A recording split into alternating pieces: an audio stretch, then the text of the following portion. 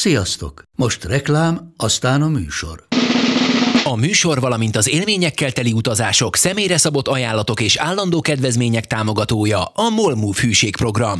Nyisd meg a MOL Move appot, a profilodba belépve add meg a Totalkár promóciós kódot és tankolj MOL Evo és Evo Plus üzemanyagjainkból 15 forint per liter kedvezménnyel. Ne feledd, a Totalkár promókóddal most még jobban megéri MOL Move tagnak lenni.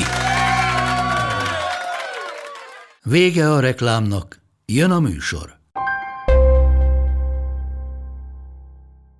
És akkor köszöntöm is távolba szakadt honfitársainkat, természetesen szokás szerint Tűzföldtől Tokióig, de különös tekintettel a Győrből elszármazott zürichi Liszt Ferencet mondom, a zürichi lift szerelőkre.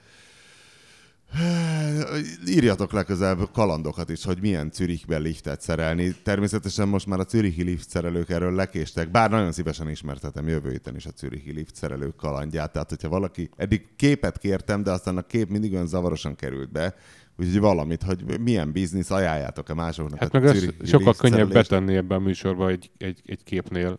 Igen. A sztorit. Tehát...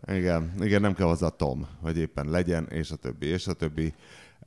Pap Tibi a Párizsi szalonon volt. Voltunk már mi életünkben Párizsi szalonon? Mi minden évben voltunk, persze. Tényleg? Illetve minden 2 évben, hát amikor van, persze. Amikor van. Nekem ez eddig valahogy nekem egyik autószalon olyan, mint a összefolyik másik. a frankfurtival, mert igazából ez úgy van, hogy ez a frankfurti időszak. Az én fejemben is a Frankfurt a meghatározóbb, de ők felváltva vannak, igen. Vetésforgóban. Tehát Frankfurtban is van ilyenkor szalon, csak az haszonjárművek. Csak az Hannoverben van. És Hannoverben. Igazad van.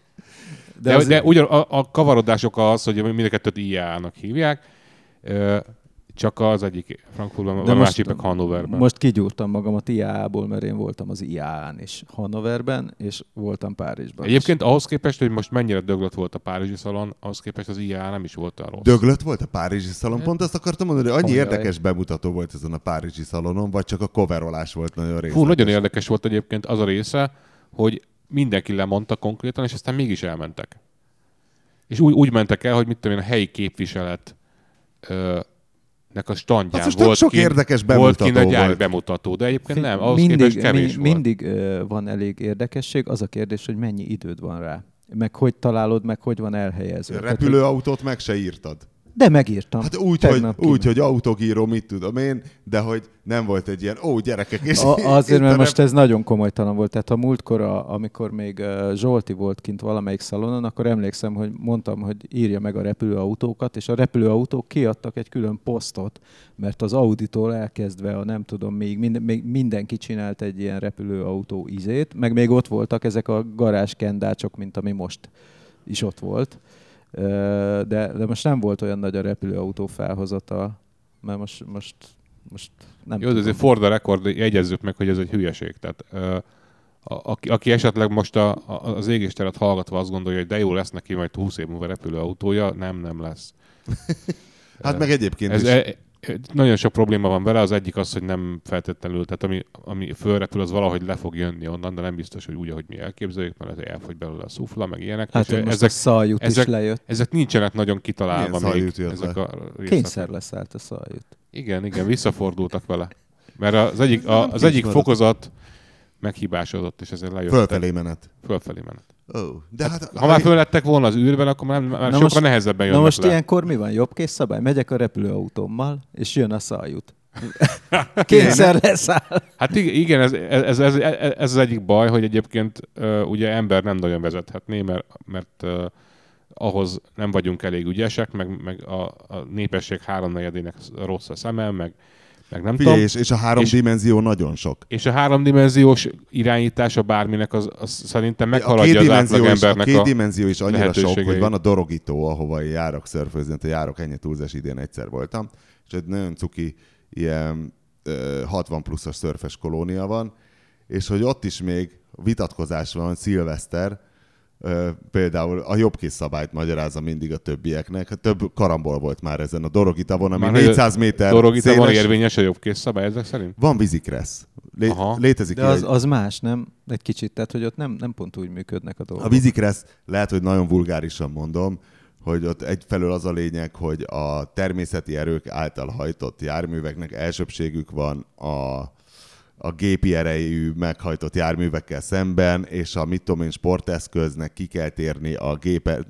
Van ez szabályozva, de az érdekes kérdés, a releváns itt, hogy ha két szörfös megy, és keresztezi egymást a kettőjük pálya, arra is van egy vízikressz szabály. Akkor melyik fékezzen, ez a kérdés? Igen, hogy valamelyiknek ki kell térni. Meg fékezni is tudsz igazából. Na és melyiknek? Basszus, mindig elfelejtem, hogy ugye ott van a szél felől és a szél elleni oldal egyfelől, tehát hogy egy szörfel a jobbra meg a balra, az indiferens, ott az a lényeg, hogy merre van a vitorlád. Mindegy, hogy aki jobbról kapja a szelet, azt hiszem, hogy annak van elsőbsége. De hogyha szilveszter jön, akkor igazából menekülj, bármi van. Tehát ha meglátod az ő vitorláját. Na, és hogy ehhez képest egy 3 dimenzió, az tényleg sok, tehát szilveszter közlekedik közúton is. De ez nyilván úgy van elképzelve, hogy majd mindent gépek irányítanak, mert hogy konkrétan az embereknek, akinek most jogosítványa van mondjuk autóra, annak szerintem a 10 része sem lenne alkalmas, egészségügyi alkalmassági szempontból sem. De vezetésre se, nem hogy arra, repülőre. De az más kérdés, mert az nem zuhan le. Tehát az van, hogyha az autóban elveszted az irányítást, akkor mondjuk az esetek 70%-ában még félreáll, vagy félregurul, vagy nem tudom. Tehát nem lesz akkora baj.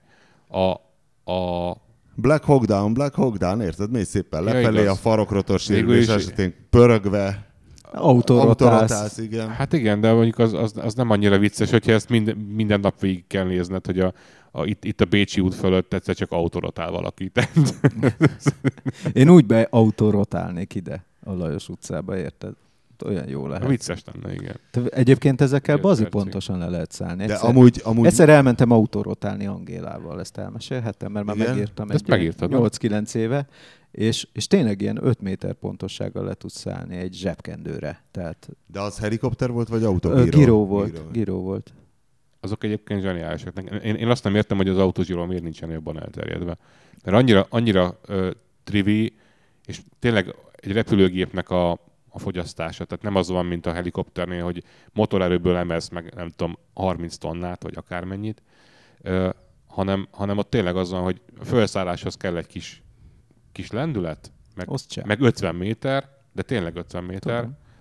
A leszállás az meg körülbelül 0, és közben meg egy repülőgépet vezetsz, ami viszonylag lassú, de az nem baj. Ilyen. Most láttam ezekről egy dokumentumfilmet, és ilyen természeti csatornán volt, és ennek ellenére nagyon alaposan feldolgozták ezt a témát, hogy ez a repülő. És ráadásul tök régi ötlet? És tök régi ötlet, és mutatták, volt a DARPA-nak ilyen pályázata még a 60-as években, tehát ezek a drónformájú izék akkor tűntek föl, amit most ilyen repülőautóként, ilyen himi-humi habból faragott izéként megpróbálnak eladni nekünk a Párizsi autószalonon.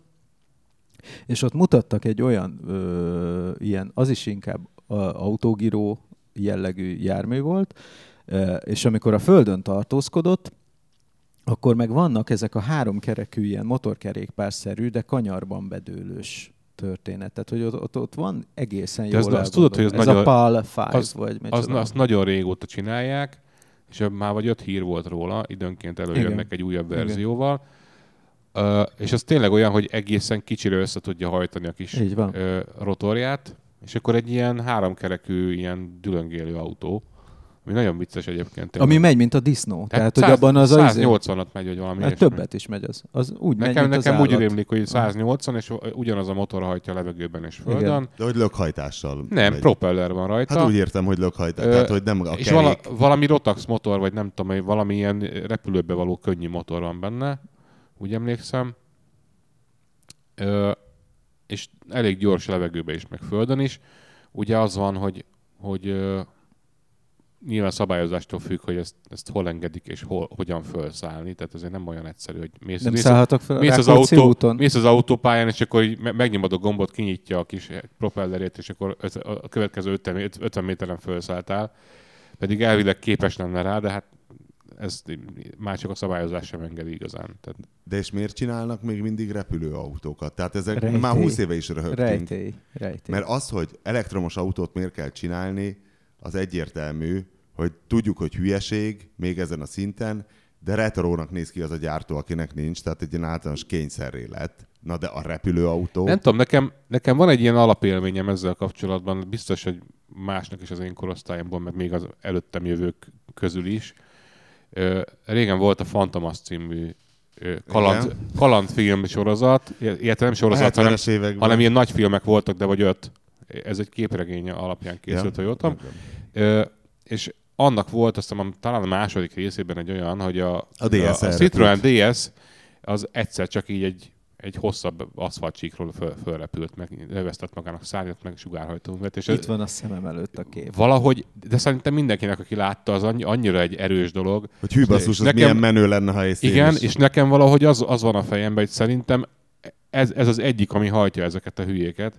Tehát, hogy akik ezen nőttek fel, azok most vannak döntési pozícióban, és azt mondják, igen. De szerintem nem, a mai gyerekek is nagyon, szerintem a mai fiatalok is nagyon oda vannak mindenére, amiben van ilyen kis villanymotor, meg propeller, meg ilyen drónszerű. Hát a másik meg egyértelmű, hogy ez a drónforradalom, ez ugye onnan származik egyébként, hogy most már annyira szutyok olcsó az elektronika, ami ahhoz kell, hogy hogy ilyen pilótavizsga nélkül levegőben tarts egy ilyen drónt, mert ugye kell egy ilyen giroszkópos stabilizáló szerkezet gyakorlatilag, de ezeket most már nagyon-nagyon olcsón meg tudják csinálni, meg nagyon picibe. És onnan kezdődött az, hogy a kínaiak elkezdték ontani ezeket, tehát tényleg az áruházi szintig. A érdekes módon, hogy ez a drón műfaj, hogy ez azon kevés dolgok egyike, ahol a kínaiak fingják a passzátszeret, tehát hogy a DJI az egy kínai cég, és ők csinálják a legjobb. Nem, hát nyilván és van már amerikai drónos cég is. Korábban volt egyébként ugyanez a technológia jóval drágában amerikaiban, helikoptermodellben. Tehát ezt nem most találták ki.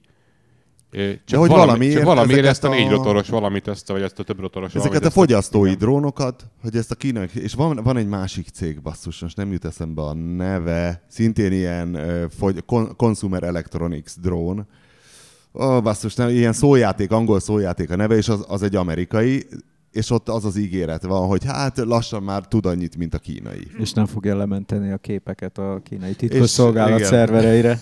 Igen, az nagyon szép. Igen, és hogy most már az új DJI Mavic akármi R, hogy az most nem Wi-Fi-vel irányítod, hanem csináltak valami másik Wi-Fi szabványosat, mert hogy városban nagyon sok elveszett. Igen, a Wi-Fi miatt. Hát nem tudom, lehet, hogy éppen a szökelányt a 6. című Wi-Fi hálózatra, és akkor ezért... Igen. Vagy az is lehet, hogy miközben küldte az adatokat a kínai titkosszolgálatnak. Megzavarodott. Közben megzakkant. Én nem várnám, hogy itt zúgjanak ezek a de várj, ezeket a mostani repülőautókat autós cég csinálta? Nem. Ilyen, mondom, ezek ilyen garázs cégek. Meg ami volt még... De az nagyon sok pénz. Tehát úgy értem, ezek összekoldulnak, meg összeállnak ipari partnerekkel, meg egyetemisták, meg lelkesek, meg nem tudom, és akkor mondják, hogy hát faragjunk alumínium extrudált profilokból, meg habszivacsból. De ki az a hülye, aki erre pénzt ad? Ez annyira nyilvánvalóan nem lesz ebből semmi. Hát, ha mégis. Ebben tényleg az van, hogy hát, ha mégis. Mondom, a másik csávó, aki ott volt a paplanernyőjével, ami egy bazinagy paplanernyő alá kötött egy ilyen egymás mögött ülős, ilyen tandem jellegű tolólékcsava. Hát ugyanaz, mint amikor a motoros paplanernyővel... Csak nem merevvázas. Hát szoktak paplanernyővel is. Igen, a motoros siklóernyő. Fölveszi a hátizsákként veszi föl. Igen, ez egy kicsit nagyobb volt, mint a hátizsák, és akkor átkeltek vele a Lamans csatornán, kérlek. Igen, csak hogy ez öregem a mobilitási problémákra nem ad megoldást. Figyelj, igen, ez van, de próbálkoznak, és olyan pöpecül volt meghegesztve az a kis fémváz. Na várjatok, szóval akkor nem volt egy nagy durránás ez a párizsi autószalon? Csak sok időd volt. Nem ezt mondanám, hanem hogy az látszott, hogy zsugorodik össze. Tehát az előző évekhez képest látszott az, most tehát ha valaki kimegy egy ilyenre most, mondjuk először, és körülnéz, akkor ugyanúgy el fogja borítani ez a rettenetes mennyiségű információ, amit tényleg feldolgozhatatlan egy nap alatt, vagy nem tudom. Tehát járkálsz ott, és el vagy veszve teljesen. Ugyanúgy, ahogy más ilyen autószalonokon is, csak ugye összehasonlítva az előzővel, mondjuk fele annyi bemutató volt. És fele annyi gyártó. És nem volt egy csomó fontos bemutató? De most volt, figyelj. Elmondom, mi volt? Ugye az van, hogy egy Frankfurtban akkor az overload, hogy az nem tud megjelenni, és amikor kisebb lesz valami, akkor még mindig overload lesz, és és úgyis ki kell hagyni valamit a dologból. Tehát, hogy igen, nem mentünk el megnézni a Lego Siront, pedig az is ott volt, de már nem fért bele. De megírtuk egyébként. De megírtuk már Lego Siront oda-vissza, meg lehet, hogy jön Magyarországra, meg nem tudom mi. Na, de új 3-as BMW. Hát de az új 3-as BMW-t azt úgy mutatják be, hogy a BMW France, tehát a BMW francia importőrének a standjára eljön 3 gyári executive, és akkor ők bemutatják. De az baj? Nem baj, de ez nem a BMW hivatalos gyári részvétele. Ennyi. A Ferrari hozott 2 olyan pistát, ez a... Igen, a Ferrari pista, tudjuk, Ferrari igen. pistát. Ami miatt dödögtél a Facebookon, hogy miért nincsen Tibi. Neked nem elég a csoki. Igen, és többen bekommentelték, hogy viszont ott volt a Alfa 159 TBI, vagy nem tudom micsoda. De hát az hogy nem tehetek róla, hogy nincs egy rohadt korrektor, aki beírja az i betűt Mi az Alfa TBI? Turbo Benzin Injection, nem tudom. Igen? Benzin Injection, igen. De ez ilyen jelölés Alfákon nem volt? Ez valami új motor. Ez annyira nem új egyébként ez a TBI jelölés. Hát nekem az rémlik, hogy a 159-esen már volt ilyen. Hát a facelift után. Igen, hát az ilyen, még Újpesten voltunk kb. Tehát ilyen 6-7-8 éve. Mert egy ideig JTS-nek hívták. Az más. Ja nem, az még a Szívó volt. Az más. Az volt az első közvetlen befecskendezéses Szívó Twin Spark. Az nem volt Twin Spark. Az nem volt Twin Spark? Nem, a JTS? lecserélték a hengerfejét. Na és akkor itt voltak ezek a remek... Azt ott a benzinkutak. Na várj, itt voltak a remek kínai... Elmeséljem, mikor rohantak oda a benzinkutasok, hogy ne indítozzak többet, mert felrobbanunk mind. Mert? Az volt az Alfa JTS, amikor vittük volna vissza, és akkor utolsó tankolás, hogy teletankolod vissza. Piros 156-os? Hát valamilyen, nem piros volt, de 156-os volt. Igen? És akkor visszaülök, ahogy kifizettem, beülök, indítok, nem indul. És a harmadiknál ért oda a kutas, hogy ne indítózzak, mert amikor indítózok, akkor a kocsi alatt megjelenik egy határozott újabb tócsa. Benzin. És akkor ott bezártuk az autót, és ami tesztautón nálam volt, a 156 JTS-ből, az piros volt, annak csak annyi baja volt, hogy a kesztyűtartót csak úgy lehetett nyitni vagy csukni, hogy nyitva volt a jobb oldali ajtó, mert különben beszorult, és amikor beállítottam a tükröt, a kezemben maradt a belső tükör. Apróság. Tehát nagyon óvatosan kellett hozzá. De a szenvedély vezet minket, és az alfás előre néz. Nem és akkor volt az a trolli elmondat, amikor megjött a töréstesztje, azt hiszem a 156-osnak, és nagyon elszomorító volt, hogy Alfa is for driving, not for crashing. És erre nagyon büszkék is voltak az alfások. Na várjál, és plusz voltak a kínai autók, csak most pörgetem a híreket. Volt nagy kínai stand, igen. Az indokol, az nagyobb volt majdnem, mint a BMW. Vietnam is volt. Na, és volt ez a remek, hogy hívják, nem Wifon, hanem minek hívják a Vietnam? Majdnem, igen. Winfast. Mi volt a Winfast? A W-vel írva, az valami gyorsító program volt? Vagy Winfast Pro? Volt valami ilyen Nem emlékszem. Volt valami ilyen hülyeség. Ez simán elképzelhető, igen. Csak az... De ez szimpla vével van, mint Vietnam. Igen, ez szimpla vével van, és most... És egyébként meg egy átépített BMW, amiben állítólag az utolsó csavadik minden német, osztrák, meg olasz fejlesztés. De ezt honnan tudjuk a BMW-t, hogy te ránéztél a sziluettre? Egyébként én ránéztem a sziluettre, és azt mondtam, olvastam is olyan cikket, ahol ezt leírták, hogy lenyilatkozta valamelyik vezetője ennek a dolognak, hogy valóban, miután egyébként ránézésre megmondták miután megszavaztatták a népet, nemzeti konzultáción. Nem. Tehát ránézel az autókra, én is megmondtam azonnal, hogy a terepjárójuk az X3, azon látszik. A szedánon kicsit agyalni kell, az inkább méret alapján megy, mert ott átcsinálták a tetőoszlopoknak a formáját is egy kicsit. Tehát, hogy ott nem annyira szembetűnő, viszont a tetővonal az már azonos az ötösével, az előző ötösével. Uh-huh. Én csak annyit néztem, hogy tudod, amikor egy ilyen kínai, vagy egy egyéb ilyen romantikusabb távol-keleti cucc, mint a Foton, vagy melyik az a tajvani gyár? Nem Foton, hanem valami. Van olyan? Foton is van. Foton, igen, meg azok ugye ilyen eszpászokat faragtak át, meg nem tudom mi. És amely megjelenik egy nagy autó, akkor így arra számítasz, hogy ez valami nagy fronthajtásos tepsi. És erre így ránézel, és erről ordít, hogy hátsó kerékhajtásos. Hát azok az arányok, mint a BMW-nél mindig, tudod, hogy elől van az első kerék, kicsit elől van a hátsó kerék. Igen, általában úgy szokott lenni, hogy elől van az első kerék. Nem, hogy előrébb van, mint ahogy, tehát az autó orrában előrébb van, mint szokott. Tehát, hogy ott már nem lenne hely egy motornak előtte. Ugye az összes fronthajtású autónak az első tenger előtt szokott lenni a motor. Igen. Kivéve a Renault 16-os. De mire jó ez a vietnámiaknak? Az kiderült? Volt valakinek elmélete? Hogy Nemzeti ez ilyen, büszkeség. hogy ez a vietnami Soyom Airlines lesz? Igen. És akkor a végén lesz Win Fast Wifon. Azt állítják, hogy egyébként, hogy 3,5 milliárd dollárt ölnek ebbe a történetbe, ami elég sok mindent lehet venni. Tehát, hogy készen. És most gyakorlatilag erről szól a történet, hogy ők vennének egy autógyárat, és csinálnak benne valamit, ami jól néz ki. És eddig nem jött ez össze. Ja, hogy minek az nekik? Gyakorlatilag megtalálták. Hát ez nagyon jó kérdés. Vietnámban nem látunk be, de Vietnám egy erősen piacgazdaságosodó kommunista diktatúra pillanatnyilag, ahol egy darabig nem lehetett autót venni, most már lehet autót venni, csak olyan drágán, hogy senki nem tudja kifizetni. És gyártanak is autót egyébként, azt hiszem Fiatok készülnek például. De mint a Hyundai-nak is lenne ott autógyára, de ezek nagyrészt exportra termelnek azért. És olcsó modelleket. Oda, abba a térségbe. És akkor ennyi pártitkár lenne Vietnámban? El tudom képzelni egyébként. Mert ez nem lesz olcsó azért, ez pont olyan, igen. És ott alapvetően az a zsigulikkal járnak az emberek még mindig. Mert ott azért az mindig nagyon szoros kapcsolatban volt a szovjetekkel és oroszokkal az ország, és azóta is, amennyire tudom. De hogy hát valami senki se számolta át. Tehát ez képtelenség. Szerintem tudnak számolni, nincs ez a baj. Csak igazából megtehetik azt, hogy a népnyúzással keresett pénzt akár erre is elverik.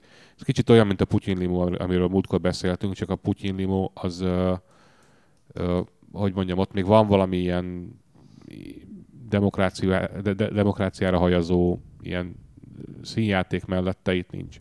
Tehát ez nem. Egyébként hivatalosan most annyit megtettek azért, hogy ez egy magáncég. Igen. Ez hivatalosan egy magáncégnek a befektetése, vagy a cége, ez valami ingatlanfejlesztőnek van hazudva.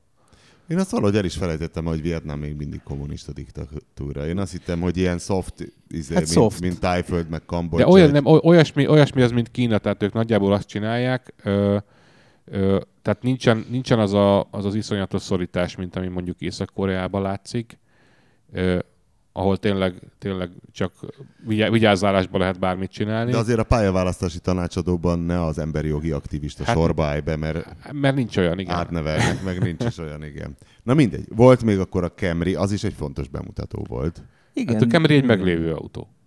Az egy amerikai autó. Amit elhoztak. Tudom, de hát hogyha elhozzák Európába... Egy éve van meg Amerikában. Na de ha elhozzák Európába, az is egy fontos bemutató. Ugye a Camry esetében ott az történt, hogy a Corolla, ami alatta volt, az akkora lett, mint az a Camry, amit most, mint az Avensis, amit most megszüntettek. Az új Corollát nem ott mutatták be, ugye? A kombit most mutatták be. Előtte tavasszal Genbe volt, és az érdekes, hogy tulajdonképpen technikailag az egész Corollát most mutatták be, mert ugyanez az autó, amit most Corollaként ismerünk, az egészen a nyár közepéig Avensisként volt hivatalosan, nem tudom, nyilvántartva. A Toyota is úgy beszélt róla, mint Avensisről, és akkor egyszer csak így a nyár közepén közölték, hogy ja, nem, mégis Corollaként fogjuk árusítani, és még nem árusították, tehát még megtehetik igazából. És most az őszi szezonra már a kombi már Corolla címkével jelent meg. De az unalmasságnak ennél szörnyűbb beismerése nem létezik, hogy rájöttek, hogy a Corolla egy annyira unalmas autó, hogy kitalálták, hogy akkor mától kezdve Auris lesz. Auris, nem Avensis, bocsánat, én mondtam rosszul. Auris volt eddig. És akkor volt Auris, de annyira kurva unalmas az Auris, önmagában az új névtől nem lett érdekes. De annak idején pont ugyanez volt, hogy a Corolla szerintük elkopott a név, meg igen, hogy annyira unalmas volt, igen. Nem volt szar, unalmas. Igen, és akkor most elkopott az Auris is? Az teljesen, igen. Az teljesen elkopott, és szerintem jól tették, hogy visszahozták a Corollát, mert az meg tud valami pozitív izét mozdítani az emberben, mert már annyira rég volt. De azt tegyük hozzá, hogy amit nálunk Auris néven árultak, azt lazán árulták Corollaként mondjuk Amerikában, meg így van, illetve azt nálunk például Magyarországon jogfolytonos a Corolla, mert a szedánt mindig így hívták, csak a szedánt nem, amit Törökországban gyártanak, azt nem forgalmazták Nyugat-Európában egyáltalán. Tehát az náluk nem volt Corolla. Nem volt Corolla. Most két generáción keresztül, 2, ugye? Igen. Nálunk meg volt végig, Tehát például a Függének is olyan autója volt egy darabig. Igen. Ez a tényleg borzalmasan sívó, unalmas rettenetes szedán, amiből egyébként rengeteget látni Budapesten. Nagyon sok cégautó is van szerintem belőle, és megmondom őszintén, hogy volt most valami facelift, és most már kezd úgy összeállni az is nekem, és volt benne valami CVT váltó, amit hagyományosan lehet utálni, hogyha rossz, és ez nem rossz. Az hogy lehet? Nem tudom. Lehet, hogy addig reszelték, amíg jó nem lett. Nem, az is azt csinálja, hogy így egy darabig ugye el tudja játszani, hogy úgy vált, mint egy normál automata, és olyan jól játsza el, hogy így néztem először, hogy mi van?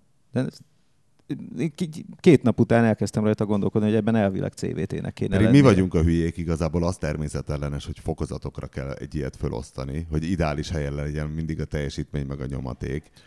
És ez igaz, mert ezt a nonsens dolgot, hogy 3 gang, 4 Ez igaz, és közben pedig, hogyha belegondolsz, akkor mégsem igaz, mert az ember megőrül az állandóságtól és a monotóniától, és az, hogyha egy motort állandóan ugyanabban a munkapontban tartasz, az ezt jelenti, hogy azon a hangon fog szólni mindig. Nem. Hát az ilyen CVT-knél pont az van.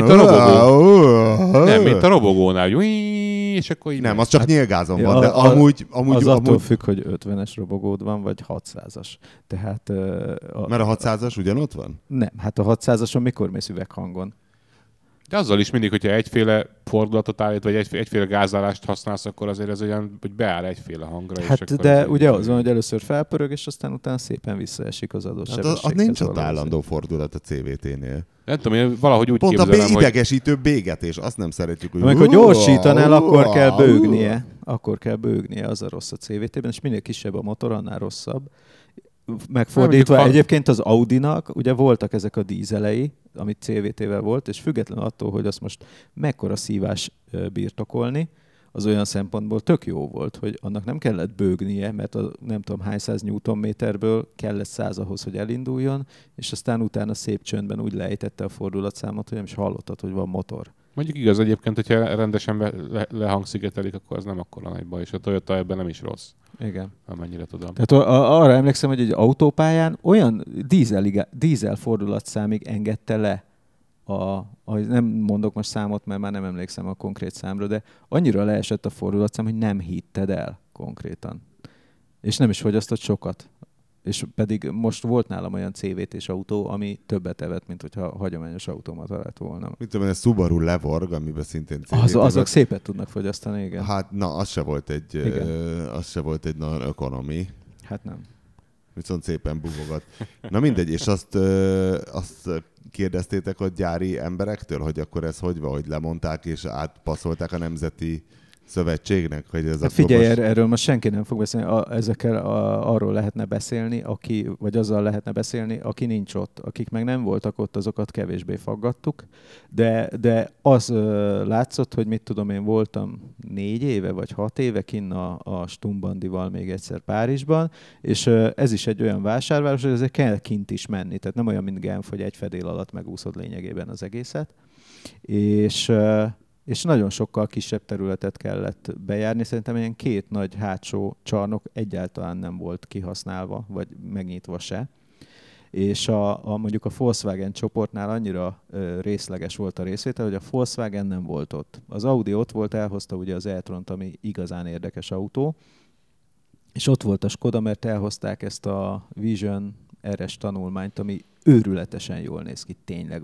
És egyébként pont most volt a napokban, hogy ez ebből lesz széria modell, és még ez idén. Azt mondják. Igen, nagyon és ugyanolyan? Vagy majd lebutítva? Hát remélem, hogy ugyanolyan, valószínűleg le lesz butítva, tehát nem lesz rajta a világító hűtőmaszk, meg nem lesz rajta a 32 szoros felni. Embléma is volt rajta. Ezek nyilván nem lesznek, hanem 16-os felni lesz rajta, és 14-es, és nem, tehát 14-es felni már nincsen, ugye?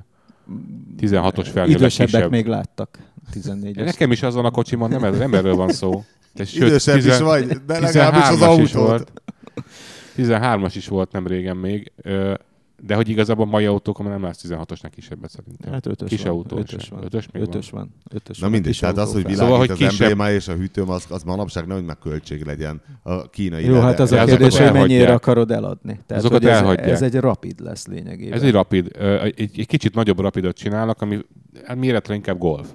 Igen. Meg fazonra is, tehát az a csapott hátú 5 ajtós családi autó lesz ebből. Hogyha ebből sokat megtartanak, ez jól fog kinézni, ezt is írtam. Egyébként meg semmit nem látsz belőle, mert amúgy egy ilyen tanulmányautószerűen kivitelezett valami volt, de rendesen beült az ember. A hajtástánca meg a hazudás szerint, mert ugye az van, hogy ezekben nem látsz bele, tehát azt mondanak, amit akarnak. A hajtástáncról lehet, hogy nincs is benne semmi. Nincs benne motor, mert csak begurítják oda, 4 kerék van rajta, meg 4 csapágy, aztán csak. Hiszen most ki kíváncsi az 1-2 TFS-ire. Igen, és igazából azt hazudták, hogy az a fajta hajtástánc lesz benne, mint a Golf GTE-ben, ami egy turbós benzinmotor, és egy viszonylag erős villanymotor, és egy viszonylag nagy, ilyen 50-60 km. Várj, a GTE az Range Extender, vagy hibrid? Hatótávot tudó. Hibrid, igen. Hibrid. Egy viszonylag hosszan elektromosan is használható hibrid, amit már lehet tölteni konnektorba. Na és várjál, mi volt? Ja, Volkswagen csoportot még hadd mondjam el, és ott volt a Seat. A Seat egy valami nevet adott neki, de az a lényeg, hogy egy szabad területen állított ki. Ott felhúztak valami ideiglenes építményt, aminek a tetején volt egy darab tarrakó, olyan magasan, hogy ott aztán meg nem... Ez a mostani újdonságuk, ez gyakorlatilag a Kodiaq. Tehát az Atekánál egy ilyen nagyobb SUV. Így van, igen. 5+2 személyes. Tarrakó? Tarrakó.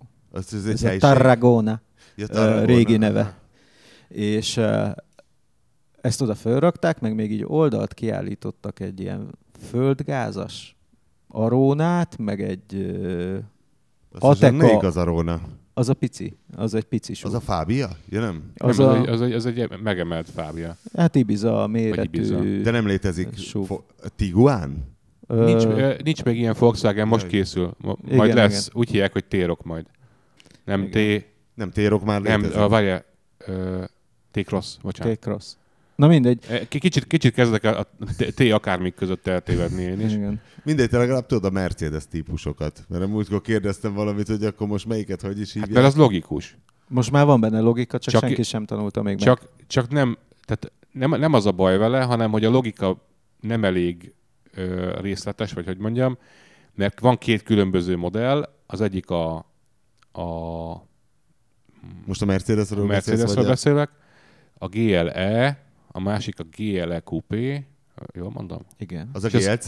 És az 2 különböző autó. Persze. Tehát nincs közük egymáshoz ránézésre egyáltalán. Az egyik az X6, a másik az X5. BMW-ben. De mi az, hogy nincs egymáshoz közük? Hát úgy értve, hogy ránézésre hasonlítanak, amennyire 2 Mercedes hasonlít, de egyébként inkább eltérnek egymástól. Inkább nem.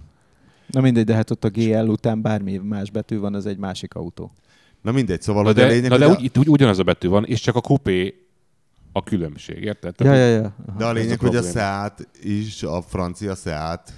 Nem, az gyári volt, és akkor volt még egy ilyen 20 személyes ilyen kamaraterem, oda be volt állítva tök sötétbe egy autó, mondtam, hogy meg ki volt még rakva a szabad ég alá, de ott meg tűzött a nap, nem lehetett rendesen fotózni a belsejét, és akkor mondtam, hogy nyissák, mert kimondták, hogy nem, hát mondom, jó van, akkor szevasztok.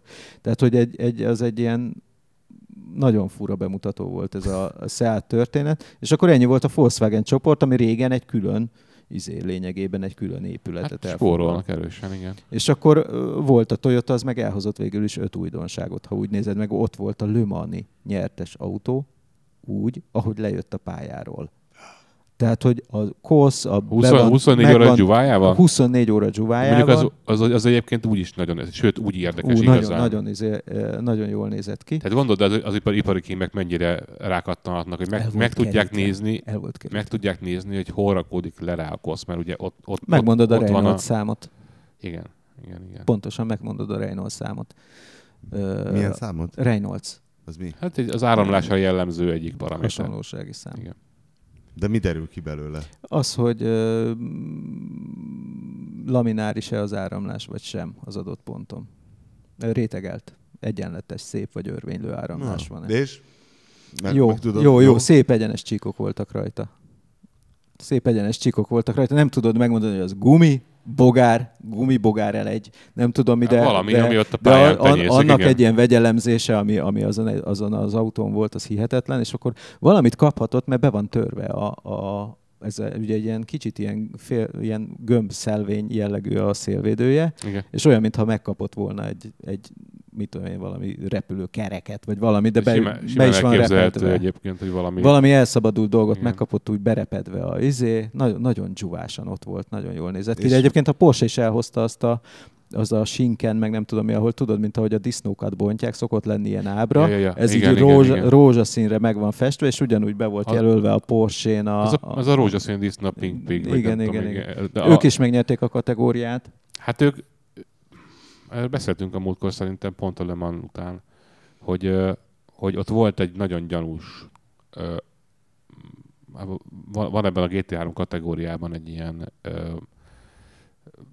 nem tudom, ilyen balanszírozó rendszer, vagy hogy mondjam, hogy kinek mekkora turbonyomást engednek, de súlyozni nem súlyoznak. meg mekkora tömeget kell belepakolni súlyozba, igen, és volt általában a Le Mans-i verseny előtt közvetlenül volt egy ilyen változtatás ezen a BOP-on, a Balance of Performance,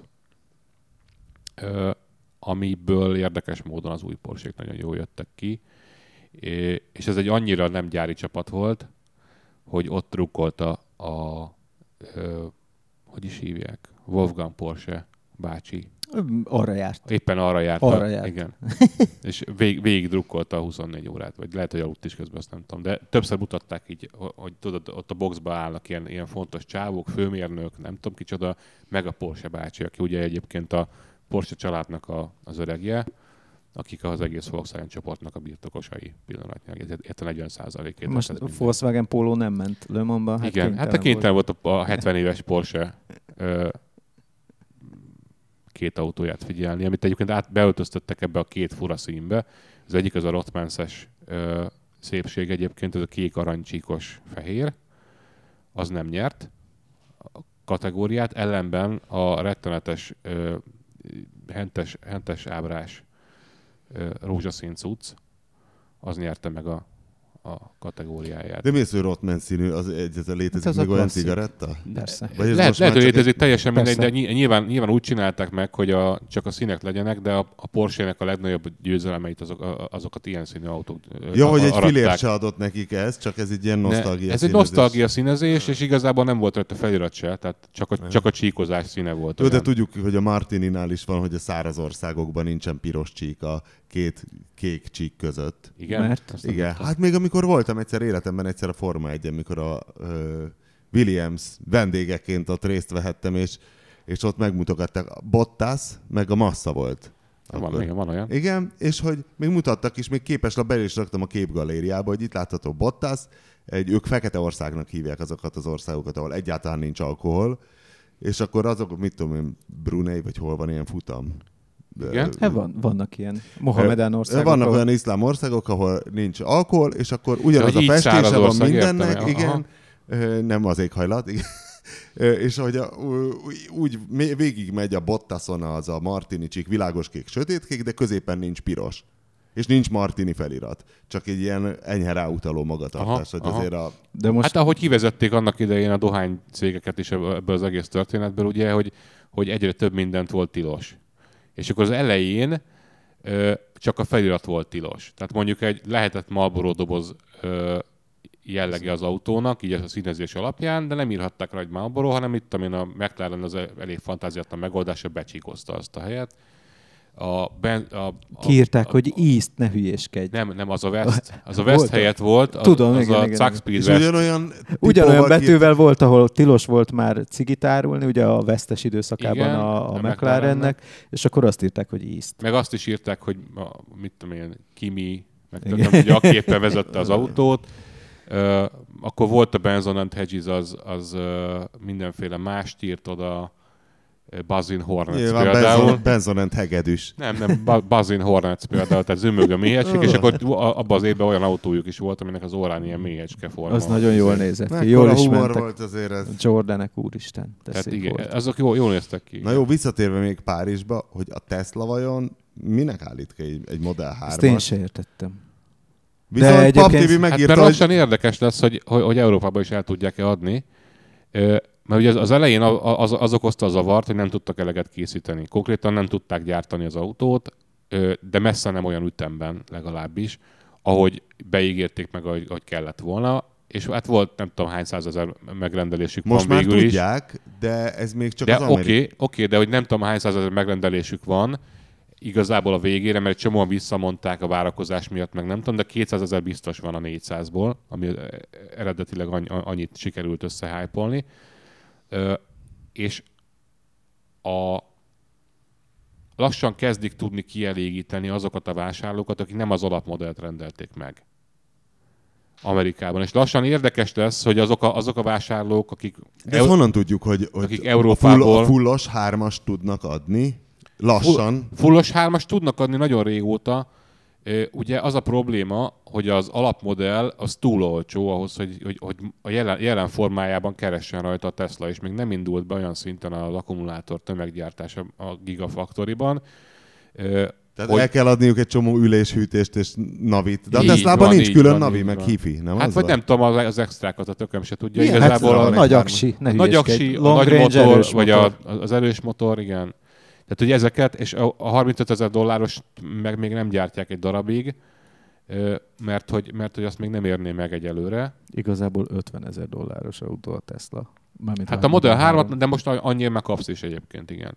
És ugye a Model S meg $75,000 autó, tehát abból is volt $60,000 kivitel, de nem... Na de hogy miért hozzá, ez akkor egy gyári Tesla bemutató ez volt? Ez egy gyári Tesla bemutató volt, szembe is jött nekem az Instán, mert követem őket, hogy ki is rakták az elkerített autóról valami timelapse-et, ahogy ott ülögettek be néhány szerencsés az ipari kémek, az ipari kémek körbe zsongják. Ott nem volt jó sorsuk az ipari kémeknek, mert egy autó volt, és nem nagyon lehetett. De te is tudtál csinálni ilyen kis, nem tudom, pontatlanságokról kifotókat. Egyet találtam, hogy rosszul állt a B-oszlopnak a burkolata. De hát igazából egyet odaütsz, és akkor jól áll. Tehát, lehet, hogy valaki odaütött. Egyébként az volt az érdekes, hogy az autó... Hát, feszegett egy ipari kém például. Tehát, hogy én nem éreztem azt, amit annó a németek, akik szétszették, hogy mint a 90-es évek kiái. Hát nem a németek voltak azok, az egy amerikai vagy cég. Mindegy. Ez a General Motorsnak az egyik alvállalkozója, akik mondja a General Motors, akik autókat szednek szét nekik. Kurva életben, de nem bocsánat. Ez nem a General Motors, az a General Motorsnak az a partnere, teljesen független tőlük. Az űrge, aki alapította, az régen a GM, azt hiszem a GM-nél akik egy Pontiac Solstice-tel. Volt ilyen örvendeztették meg az autós világot. Volt ilyen autótesztelő, vagy nem tudom, és így alapított egy ilyen céget, ami Gebinbe szétkap nekik mindenféle konkurens autót, és még bevizsgálják. Hát ez költségelemzés céljából gondolom. Nem csak költségelemzés, hanem minden. Tehát meg hát technológia. Ez az összes kibaszott alkatrészt lebérjük című játék. Ők küldik ki az embereiket a szalonra, igen. És az idióták igen. Beülnek az autóba. Van a titkárnő, és van a csávó, aki ért a szakmához, és diktál. Mindig azon, és van egy ilyen kérdőívszerű, nem kérdőív, hát egy hogy mely pontokon kell végigmenni, igen. Be van hát rajzolva, hogy van egy checklist. A repülőgépnél mielőtt felszállok. Na és ugye most mi a legnagyobb hogy ezeknek a marháknak most már végig kell mennie az autó multimédia menürendszerén is. Istenem, az milyen kellemetlen. Esküszöm, ott álltam egy Corolla mellett, egy kis kínai, keresi, internet, fotó, fotó. És így nyomja végig a menürendszert a csávó, és ott állsz. Már forgattam róla egy kis home videót magamnak, hogy annyi ideig állok. De nem magadnak kéne, ebből tényleg lehet anyagot csinálni. Akartam, csak össze kéne vágni, és annyit viszont nem forgattam. Most egyet meg csak így kirakok, hát kirakom az Instára. Az egy fél órás timelapse, amire a kínai... Nem, mert aztán a kínai végére ért sajnos a menürendszernek, mire... Tehát már annyi ideje unatkoztam ott, hogy önmagam szórakoztatására kezdtem el ezt csinálni, és akkor kiderült, hogy addigra már végére ért. De borzalmas, amit művelnek ezek a méricske csávók, hogy Van, amelyik így az üléseket nézi, a varrást, akkor így fölnyomja az üléspárnát, nem tudom mi. Akkor a másikok ugye ablaktörlő beszállítók lehetnek, meg ilyen gondolom aftermarketre is dolgoznak, megmérik az összes ablaktörlő hosszát, meg hogy milyen fajta, ugye. Meg levagdalnak belőle egy kis darabot, és elteszik, meg nem tudom. Meg van a kis toll, amivel kifúrják a kárpitokat, tudod? De Pap TV azon élvezettel, hogy normálisan válaszolgatnak a Teslás alkalmazottak, vagy legalábbis az külön kiemeltet, hogy az autóipar ősi hibája, hogy nagyon foghegyről és igen, normálisak szoktak, és voltak. hogy ezek szokatlanul normálisak. Hát lásd még a Seat, tehát hogy odamész a Seathoz, A5-ös méretű sajtóbadge-el, de hát a Teslába és megkéred, hogy... be. De nem. Volt egy Tesla, amiben beengedtek. Egy másik volt, amiben nem. Ja, ami csak így el volt kerítve. De azt viszont egész jól lehetett fotózni, tehát hogy egy picit az megérthető is. És vesd össze azzal, hogy ott állt a csávó, megszólított, volt kis tablet nála, tudta a kérdésekre a választ, nem tudta, akkor tudta, hogy ki tudja a választ, stb. Ehhez képest odamész egy Seathoz, és akkor hát sajnos nem nyitjuk ki az ajtót. Hát akkor ne nyissátok ki, szevasz. És ez az attitűd azért marhára látszik a Teslának a sikerében, meg a sok trollkodás mellett azért van egy ilyen őrült pozitív dolog is. Hát akarnak. Tehát ők el akarják adni a cuccot, mert nem is olcsó, és ezek a csávok, ezek meggyőződésen meg lányok, akik ott álltak, és perfekt angolul beszéltek Párizsban. De nem lehet, hogy Csávót nem bírtam voltak? Rávenni, hogy franciául beszélgessünk. Nem lehet, hogy angolok voltak? Nem, francia volt. Ott volt a névtábláján, hogy François? Hát beszélgettem vele franciául, és előbb-utóbb visszaváltott angolra. Nem tudom miért, de ilyenek gyakorolni voltak. Akarta a nyelvet. Igen, én meg franciát akartam gyakorolni, olyan ritkán lehet velük beszélni, és ezek a hülyék meg megtanulnak angolul. Na mindegy, és visszakanyarodva a Teslára, az a vicces, hogy nem egy túl bonyolított autó, hogy finom legyek, sőt, a belső dizájn az szinte ilyen primitív. De, hogy úgy mondjam, minőségileg nem vállalták túl magukat, tehát nincsenek benne olyan extra dolgok, mint egy 3-as BMW-ben, de ami van, az meg van csinálva rendesen. Tehát én azt nem érzem, hogy ez annyira szar lenne. Annyira, igen, postaliga lenne. Egyszerűen csak, hát ami Teslában én ültem, a Model S-ben, hogy ez csak egyszerűen ilyen vásári volt nekem. Tehát az tanulmányautószerű, ez nem tanulmányautószerű, ez nem az, hanem ilyen, csináljunk egy ilyen korrektül hazavezettük című izét, hogy legyen az ajtón könyöklő, bőrrel, az csá. Ajtózseb van? Mert azt hiszem a Model S-ben nem van. A Model S-ben is van. De ott valami, ott nem tudsz elrakni egy palackot. Azt nem mondtam, hogy el tudsz rakni egy palackot. Bocsánat. Én meg, amíg Pap TV ott nézte az ipari kémeket, egy szélvédőgyárat látogattam meg Dél-Lengyelországban, Sandomiersben, ahol szintén lehet ipari kémkedni, mert ott az a szabadalmuk, a 7 pecsétes titok, ahol videózni nem lehet, hogy a szélvédőket elvileg úgy gyártják, nem tudom, miért nem vittek minket eddig soha szélvédőgyárba. Marha messze kéne menni egészen Salgótarjánig. Hogy van egy fémkeret, amikor már ki van szabva, rá van fújva az a kerámia réteg, ami ugye védi a gumiszigetelést, és akkor össze van már ragasztva a kettő, bent van a kettő között a fólia, ami a szélvédőnek. De mitől görbe? Először azt mondd meg. Ezután jön a görbítés, hogy attól úgy lesz görbe, hogy rárakják egy futószalagra, ami egy fedett futószalag, és a fedél alatt fűtik. És egyre forróbb és forróbb lesz, és a végén megáll egy helyen, ahol megkapja a végső hőt, és akkor a fémkeret, amin van, az alatt ott így berogyik, és akkor kitölti a formát. Aha. A végén berogyott és kitölti, és azért van az, hogy egy csomó szélvédőn, hogyha átnézel alul az alsó részén, akkor van ott egy kis torszsáv. Nagyon sok autó. Igen, az összes francián, igen. Például.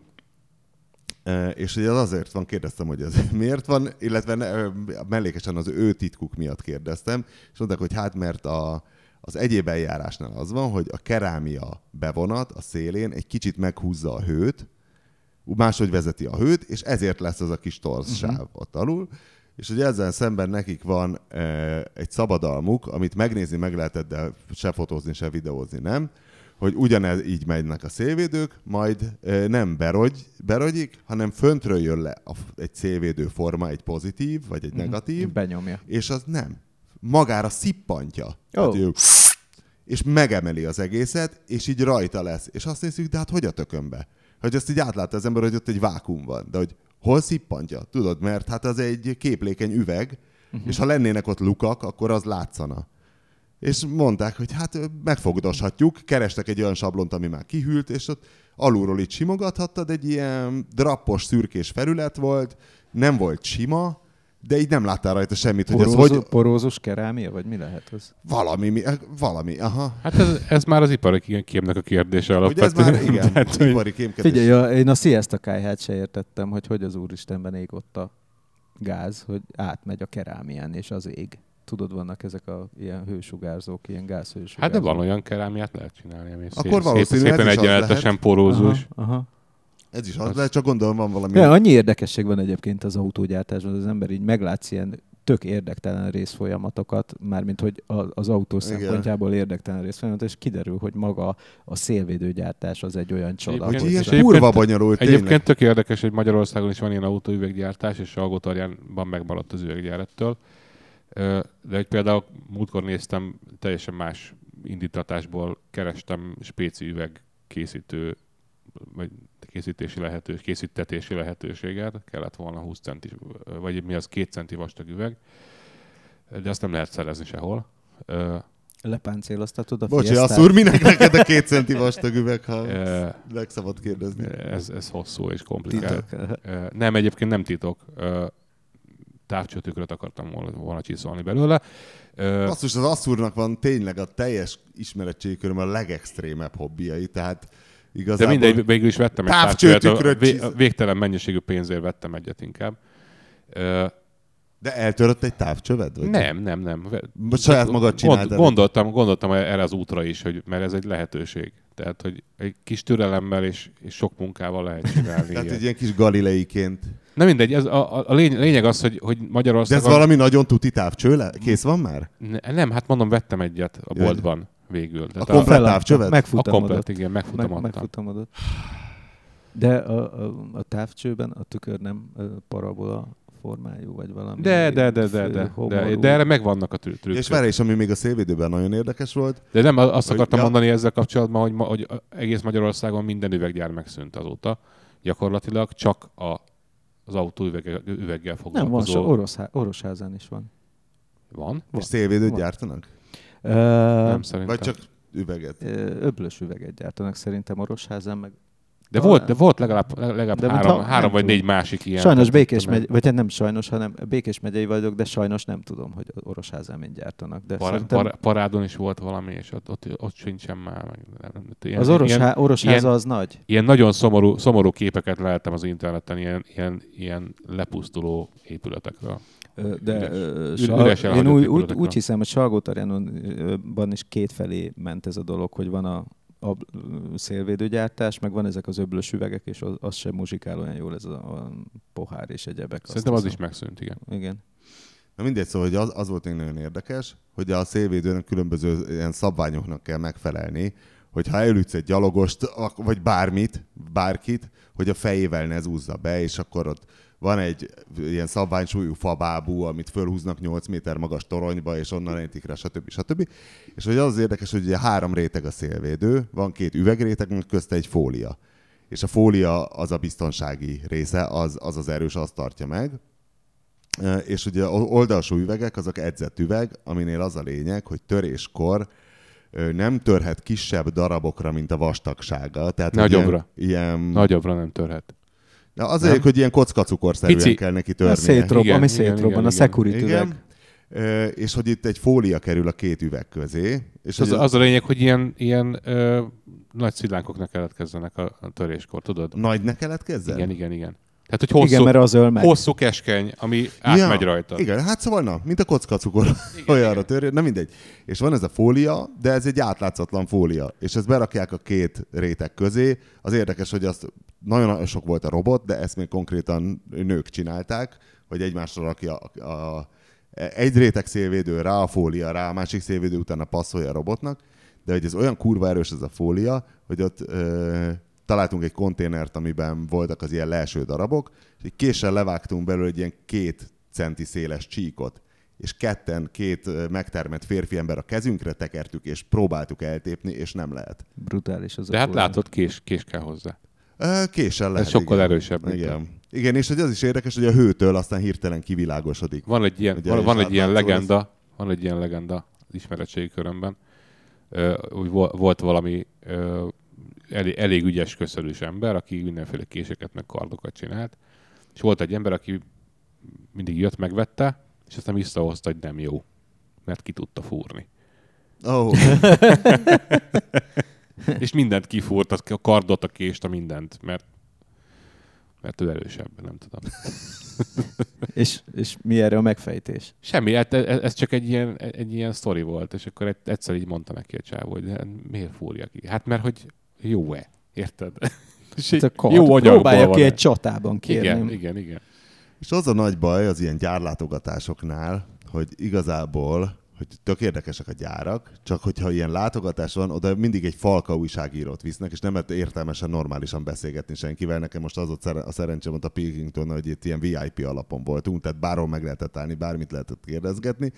De aztán közben a héten meg a Bristonosokkal beszélgettem, akiknek ugye Tatabányán van egy gyáruk, ott annyira titkos, volt az egyik szalag, ők mondták, hogy a menedzsment nem mehetett be arra a részre. Hogy azt mondják, nem tudom, voltunk már gumigyárban? Én voltam. Hol? A Hankuknál voltam. Ja, Dunaújváros? Dunaújváros mellett, illetve Nyíregyházán van egy Michelin. Meg elvileg ugye mehetnénk Gyöngyösre. Gyöngyös halász. Az Apollóhoz. De hogy állít... Egyébként a gumigyártás az egy szerintem kevésbé ilyen pop műfaj az autós újságírásban. Tehát Pedig ahol durrogatják, pont azt beszéltük. Ugye, ja, igen, hát a durrogatás, de azt meg nem mutatják meg. Azt nem mutatják? A nyomáspróbát nem voltak hajlandók megmutatni, nem. Na jó, de hát szerintem kicsit veszélyes is, nem? És még ami szuper titkos volt a izénél, hát jó, de az benn van egy kutricába, tehát, hogy na mindegy. Hát ilyen betonkutric, igen. Igen. Ami még nagyon vicces volt, van ez a tömítő trutyis gumi, ami úgy kell elképzelni, hogy a gumi belső falára felhordanak egy ilyen fekete trutymót. Olyan, mint a defekt spray, hiszen az is végül is a belső tulajdonképpen falra... azt a funkciót tölti be, igen. Tehát ő nem szétterül a forgástól, hanem gyárilag benne van. Ilyet lehet a Volkswagen Passat-tól kezdve minden autóhoz venni manapság már, és nem is csak a Hankuk gyárt ilyet, hisz több beszállítója van. Hát úgy van, tudod, hogy De várj, ezt hol veszed? Nagyon szeretnének megszabadulni. Úgy rendeled az autót, gyárilag. Igen. Nagyon szeretnének megszabadulni az autógyártók a pótkeréktől, nagyon régóta. Igen. És ez az egyik trükkjük.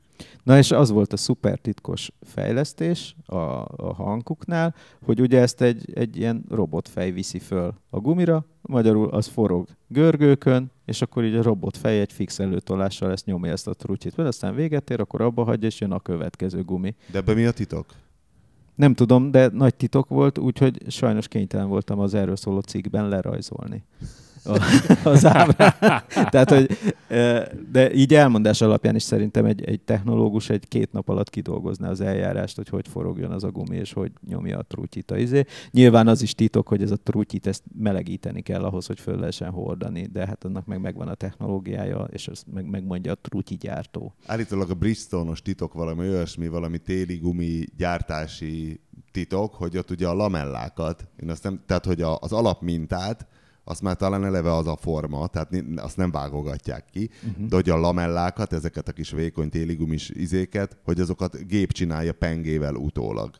Az simán lehet, mert ugye az van, hogy ráadásul, ahogy mész bejebb a gumiban, azt hiszem újabb lamellák születnek meg, tehát ilyen nagyon fura trükkök vannak ebben a téligumis. És hogy a titok az ez volt, tehát ez az, ahova most már állítólag a menedzsmentben ment, és állítólag jövőre csinálnak valami sajtóbejárást. És benne ilyen ninják vannak, és ilyen kis kardokkal nyiszálják a lamellákat. Igen, azt én sem tudom, tényleg, hogyha a menedzsment nem mehet be, akkor ki? Figyelj, én voltam a Hondánál, Offenbachban van az európai központjuk, és volt egy részleg, ahova ki volt írva a névsor, hogy ki mehet be, az ugye motorsport részleg volt, olyan értelemben, hogy a motorkerékpársport részleg volt, és akkor ki volt írva, hogy nem tudom, akkor éppen ki volt az aktuális hondás világbajnok, meg a csapattársa, meg még ismeretlen. Na ki volt azt, hogy ezeket tudod? Nem, mit tudom én, most 10 éve nem, ez régen volt nyilván. És akkor ott volt, hogy bemehet, és akkor nem tudom én, a Capirossi. Tehát ilyen vicces volt, de nagyon rövid volt a névsor. Tehát, hogy feltűnően kevesen dolgoztak ott. És ő bemehet és állítgathat a késeken. Így van. Hát ja. Na jó, visszatérve még a Kressz beli érdekességekhez. Az egyik, miért hogy... voltunk? Hát, hogy a repülőautóval lesz a kereszt, igen. Volt erről szó. Az egyik, hogy hát csak, hogy örüljenek a hallgatók, megkaptam a nyári motoros túrámra a 30 eurós büntetést Máriacell térségéből. Mennyi az forintban? Hát 30 euró. 10 000? 10 000. Kb. Igen. Hát nem sok, de 8, tehát 50 helyett mentem 58-al, azt hiszem. Igen. Végül is. Az nálunk 15. Igen? Az nálunk 15? Igen. Mindegy, és De ki se küldik. Ennyire le se hajolnak. De hát ezt nekem kiküldték. De a magyarok? Ja, hogy a magyarok ki se küldik. Többnyire. Egyetlen bajom van ezzel, nem 2, mert még mindig nem fizettem be, csak hogy Zás Danit kérdeztem, hogy hol van ezen a papíron az, hogy hol nézhetem meg a fotót. És mondta, sehol. hogy nem nézhetem meg sehol, illetve kérhetem a fotót, de azt az osztrákok automatikusan fellebbezésnek veszik. És? Hát semmi, hogy az tehát nem akarok fellebbezni, és nyilván annak költsége van, és lehet, hogy akkor még jobban... Csak, hogy jó volt-e a hajad, vagy a szakállat? Persze, hogy jól néztem meg ki, hát az tök jó volt, mikor az XR-rel letrafiztak, azt mindig kiraktam a Facebookra a képet, hogy tessék, itt jövök. Biztos ezért csinálják, hogy ne henceg. Osztrákok azok elkérik a fényképárát akkor is. De hát nem hívják le. Szóval de Finnországban volt ilyen kaland, voltunk egyszer Finn rallin, ez már rég volt, és a kollega, aki vezetett, az a magyar metódus szerint alkalmazta a sebességhatárokat, és nagyjából 2 napig lehetett ilyen a 70 helyett 130-al megyek típusú autózást művelni Finnországban egybefüggően, hogy ne szedjenek ki.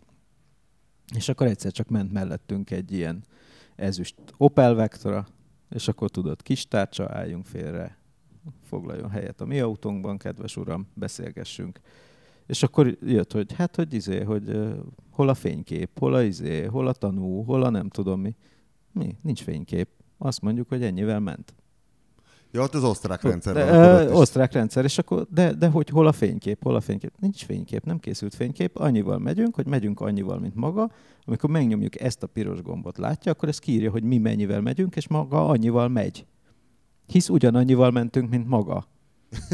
És akkor ezen ment jó, egy de kicsit. adjon egy fényképet, menjünk még egyet, és legalább a telefonjával. Aztán utána a kedvezményekre terelődött a szó, és akkor mondták, hogy hát annyi kedvezményt tudnak adni, hogy be lehet fizetni a nagykövetségen is. Na. Nagyszerű. És mennyi volt? Sok. Arra sok emlékszem, sok. Nem emlékszem, hogy mennyi volt, de sok. És nem fel sem merül, hogy téged a rendőr olyan esetben meg akarna büntetni, amikor te nem csináltál rosszat, pusztán azért, hogy hát, hogyha majd lekenyerezed őt korrupciós célzattal, és akkor mégse büntet meg. Érted, mire gondolok? Hisz az egész, ez a rendőrségi bizonygatás, ez arra épül, hogy a rendőrségi korrupció a szocialista világban az erőteljesen benne volt, és akkor be volt készítve a Adi fényképe a forgalmiban, és aztán ez így maradt sokáig. Hogy ne tudják kiszedni a rendszerből. Igen. Egyszer volt egy nagyon kellemetlen esetem ezzel kapcsolatosan, ugyanis rendetlen csávó vagyok, és van egy övtáskám, amiben mindent tartok, ami így fontos, többek között a pénzemet is, meg a forgalmit is. És a forgalmi az meg olyan, hogy bele tud csúszni dolog, ugye? A két oldala közé, és egy 5000-es benne volt, így. És szedtem elő rendőrigazoltatot, és szedtem elő, és benne volt, és így nézett, és mondom, nem az enyém, elnézést. De most nem tudom, igazából nem lett belőle semmi a végén, de ilyen egy pillanatra nagyon furcsán nézett rám az illető. Na jó, még egy dolog miatt akartam telefonálgatni a héten. Anyám hazatért a telekről, és jött a kis vasaló Swiftjével, a kis Globál 1-es Swiftjével, ami még mindig megvan, nem tudom, 11 néhány évesen. Most az maga a csoda, nem? Olyat nem gyártottak, most már... csak neki. Igen. Az alapmodell a 2.100.000 forint. Igen, az alapmodell klímával. Alapmodell klímával, tekerős ablakkal. Tehát azt hiszem csak a klíma van. És egy zárral, ugye? Hű, az nagy szopatás, igen, hogyha bezárom, mindig anyám még leküld, áthív, hogy menjek már át hozzá, és vigyem neki föl a Swiftből a cuccokat, és akkor úgy lehet bezárni, hogy belülről lenyomod a gombot, kijössz, és kintről ráfordítod a kulcsot. Aha. Mert a jobb oldali 3 ajtós, és a jobb oldali ajtóban nincsen kulcsjuk. Nekem meg a Puntóban nincsen. Nincs, és úgy se tudod bezárni, zárbetét. hogy nyitott ajtónál nyomod le a gombot és becsapod, úgy meg nem záródik. Fel kell húzni a kilincset, és úgy kell becsukni. Japán autótrükk. Első fejezet. Várjál. Lenyomod a belső gombot, és felhúzott kilincset. De ez belülről működik, de kívülről nem. Tehát kívülről nem tudod húzni a kilincset. Mi van? Maximum a külső kilincset. Tehát a külső kilincset húzott föl, és úgy csukod be, és akkor be van zárva. Hát majd kipróbálom legközelebb. Na mindegy, és anyámnak az volt a kalandja. Szerintem ez most viszonylag egy fontos téma lenne.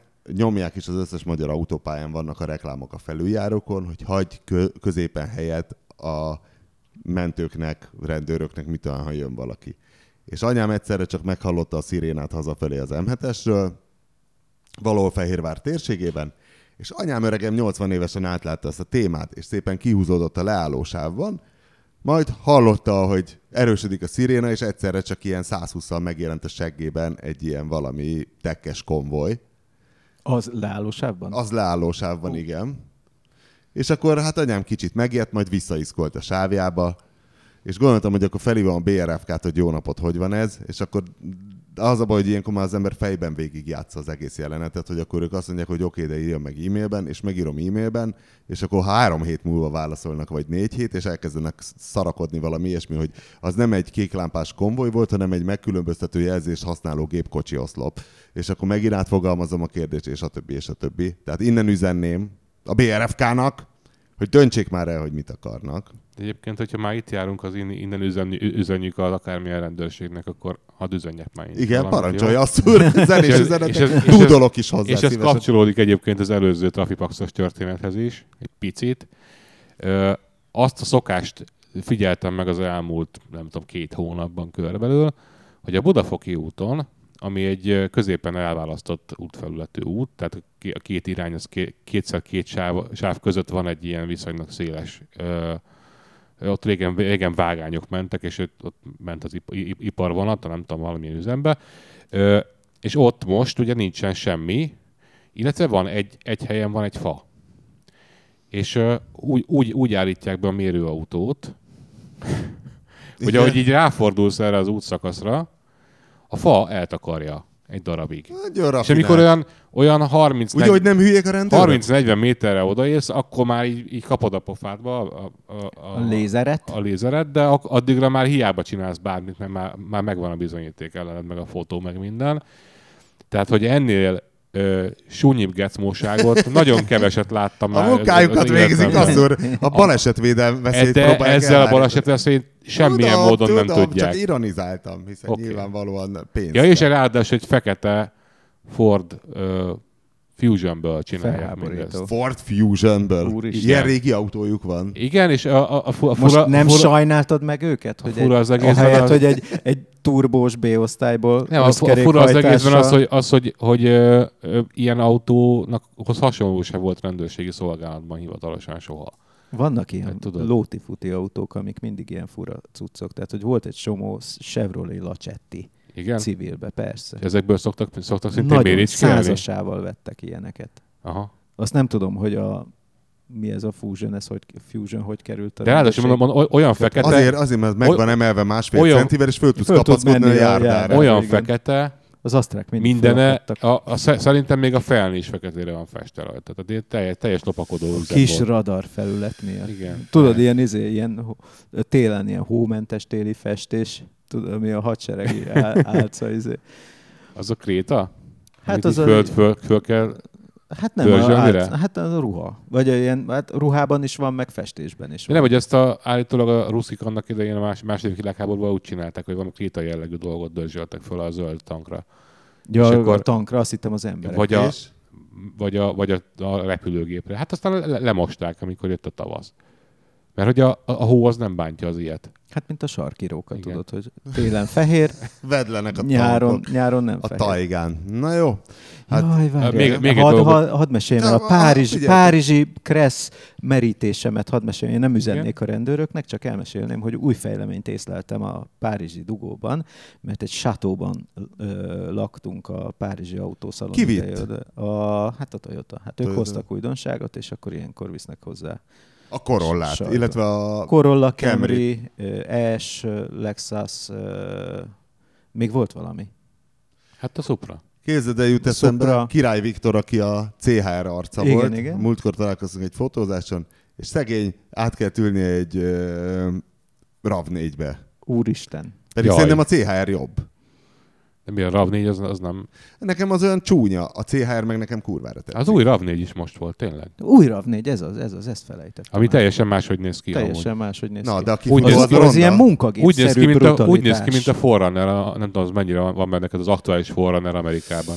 Hű, nem tudom, már az előző is jól nézett ki egyébként a Forerunnerből. Nem csábultam, hogy Ilyen lecseréljem a tehenet. furán szögletes a Igen, hűtőmaszk is ilyen, nem tudom, ilyen házikó formája van neki. Nem tudom. Olyan, mint egy ilyen munkagép motor De jól néz ki, igazából. Nekem a belseje jobban tetszik. És mi volt a sátóban?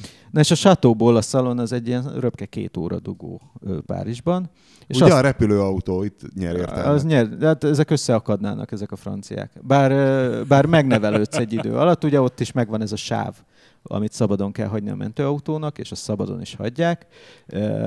És ott van egyfajta motiváció, hogy indexeljél, amikor mégiscsak átmenő a másik sávba, mert ugye ott közben mennek a motorosok így véget nem érő sorban, és amikor indexelsz, akkor tudják, hogy nyomni kell a dudát, és akkor nem csapódnak be bocs, hátra. ezt még el kell mesélnem. Tegnap futni voltam reggel, és visszafelé futottam a Népszigeten, és ott egy kis gyalogút ilyen dzsindzsával benőve 2 oldalról, és akkor egyszerre csak azzal szembesültem, hogy a kutyás rendőr kiképző valami intézet ott tartja a rendes évi kutya kiképzőjét, basszus, úgy kellett elfutnom, egy fél méter helyen volt, és 2 oldalról egy őrjöngő szájkosaras rendőr kutyák voltak. Ugye félúton már így mondtam neki, nagyon rendes kis kutyák, jaj, de milyen fegyelmezett kis kutyák. Na igen, szóval a középső sáv. De ez is megvan, és lettek olyan sávok, amit én még nem láttam, vagy nem vettem észre Franciaországban, ilyen fenntartott sáv, ahol mehetnek az ilyen tech konvojok és egyebek. De állandóra? Állandóra, fixen így ki van írva. Nyilván a dugó, tehát hogy ilyen világító táblán van kiírva fölötte, tehát hogy amikor nincs dugó, akkor valószínűleg ilyen nincs, de van dugó, tehát hogy ez elméleti kérdés. Permanens. És hát vannak a rafkósok, akik ezt használják. De várj, a Toyota egy olyan sátóba vitt, ami messze volt a kiállítástól. Nem volt olyan messze így a párizsi, párizsi... De hogy nem lehetett volna a közelebbi sátóban? Hát, hogy egy repülőautó, vagy valami, viszonylag ritkák a hát csak furcsa, belvárosi sátó. Csak akkor a Toyotások ugyanúgy végig szopták veletek együtt. Hát aki velünk volt, egy ember volt velünk. Na mindegy, de a többi Toyotásnak is járkálnia kellett. De ők nem ott laktak, ők lehet másik sátóban másik laktak, nem sátóba. tudom. Vagy csak egy napra jöttek, vagy nem tudom. És ezen a rafkósávon a rafkósok elmennek, és mit látsz 500 méterrel később? A rafkósokkal beszélgetnek a rendőrök. Tehát, hogy ezek nem viccelnek, basszus. Tehát annyira ott vannak az utcán, hogy tudják, hogy itt a rafkósokban meg lenne a kísértés, hogy mi lenne, hogyha ezen az üres sávon elmennek. Tudod, hogy ez hogy van, hogy ez ugyanígy volt a buszsávokkal is. Sőt, most Budapesten így is van. Ugye most megcsinálja azt az űrge, hogy kiteszi az indexet, majd visszaveszi. Aztán megint kiteszi. Felkészül a kanyarodás, az legális, felkészülsz a kanyarodásra, majd meggondolod. Azért volt egy idő a Soroksári úton, amikor ott a fürdőszobásoknál, aki szokott arra járni, ott álltak az emberkék, és megkérdezték, hogy ide tetszett jönni a fürdőszobáshoz? És mondta, hogy nem, és akkor jó. Mert hogy még az zárva volt, igen. Tehát, hogy volt, amikor ezeket kiszedegették, de a franciák úgy látszik, ezt nem csak ilyen kampány jelleggel csinálják, hanem nagyon durván. Nem, hát nálunk is akkor csökkent ennek a száma, amikor elkezdték őket hülyére büntetni, és akkor egy idő után rafkósok rájöttek, hogy nem érdemes rafkózni. Igen, nálunk már a buszsáv viszonylag tiszteletben van tartva. Hát én is így tudtam, és ma jöttem a Soroksári úton véletlenül a robogóval, amivel legálisan megyek a buszsávon, és nem ez volt a benyomásom. Nem? Egyébként nem. Na, de most dugó volt. Asszúr, mi volt, ami benned szorult? A filmajánló rovat.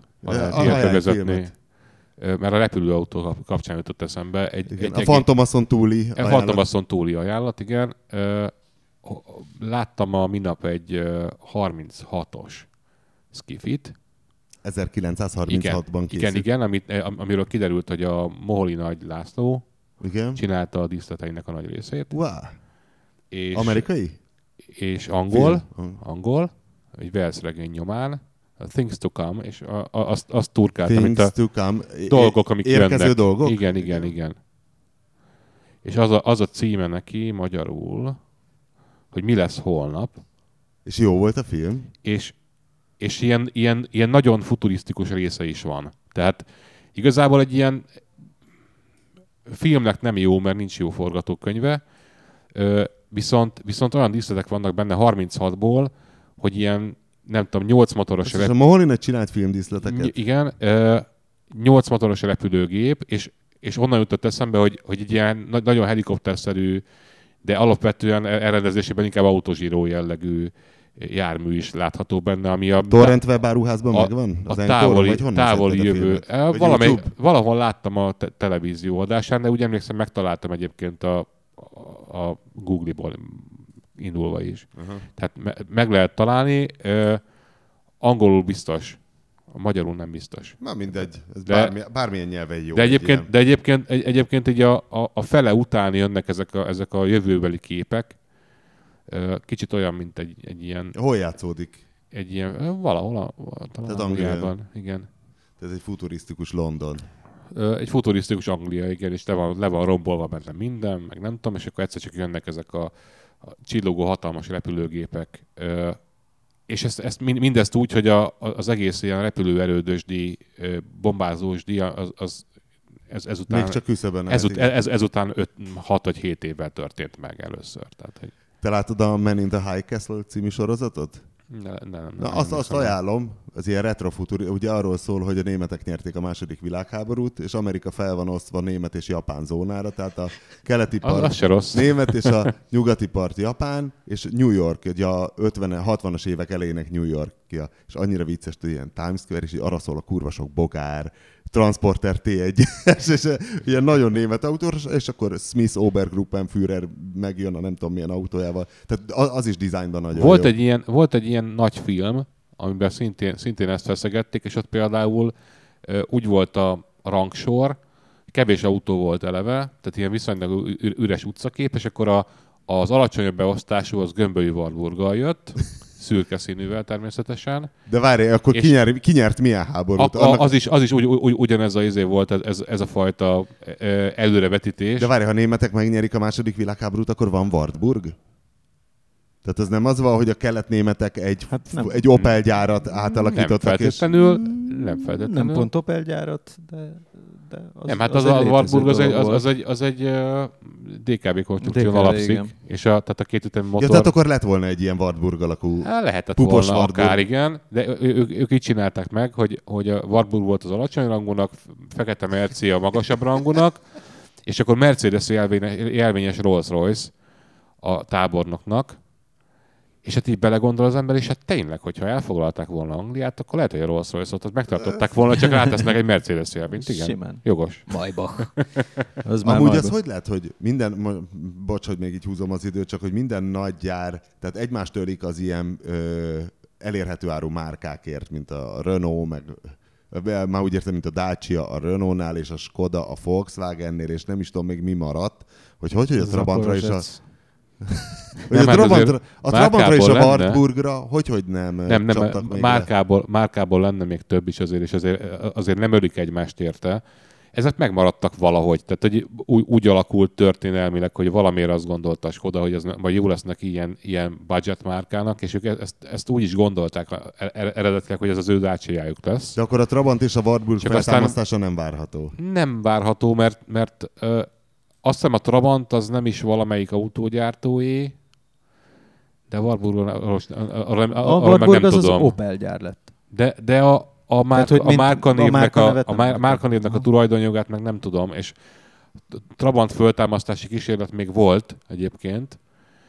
Én emlékszem, ilyen retrofuturisztikus, úgy nézett ki, mint a 601-es, olyan csak egy volt, kicsit modernizálva. Olyan is volt, meg egyébként volt egy komolyabb kísérlet korábban, elektromos autóval próbálkoztak a 2000-es évek elején, és azt egyébként Zwickauban szerelték volna össze Trabant néven. A Zwickau-i Tesla. Csak aztán abból se lett semmi valahogy. Tehát az is inkább ilyen állami támogatás lenyulásszagú dolog volt. De most van Simpson. Elektromosban. Az jó. Nagyon jó. Na, arra azért csak lecsapott valaki. Meg is írtuk. Na jó, köszönjük szépen a hallgatást, jövő héten találkozunk, és hát hagyják szabadon a középső sávot, de ne jegyenek meg nagyon a tektől sem. És ha köszöntést kérnek, akkor írják meg, hogy ott, ahova elszármaztak, milyen azt a melót végezni, amit végeznek. A műsor a Béton partnere.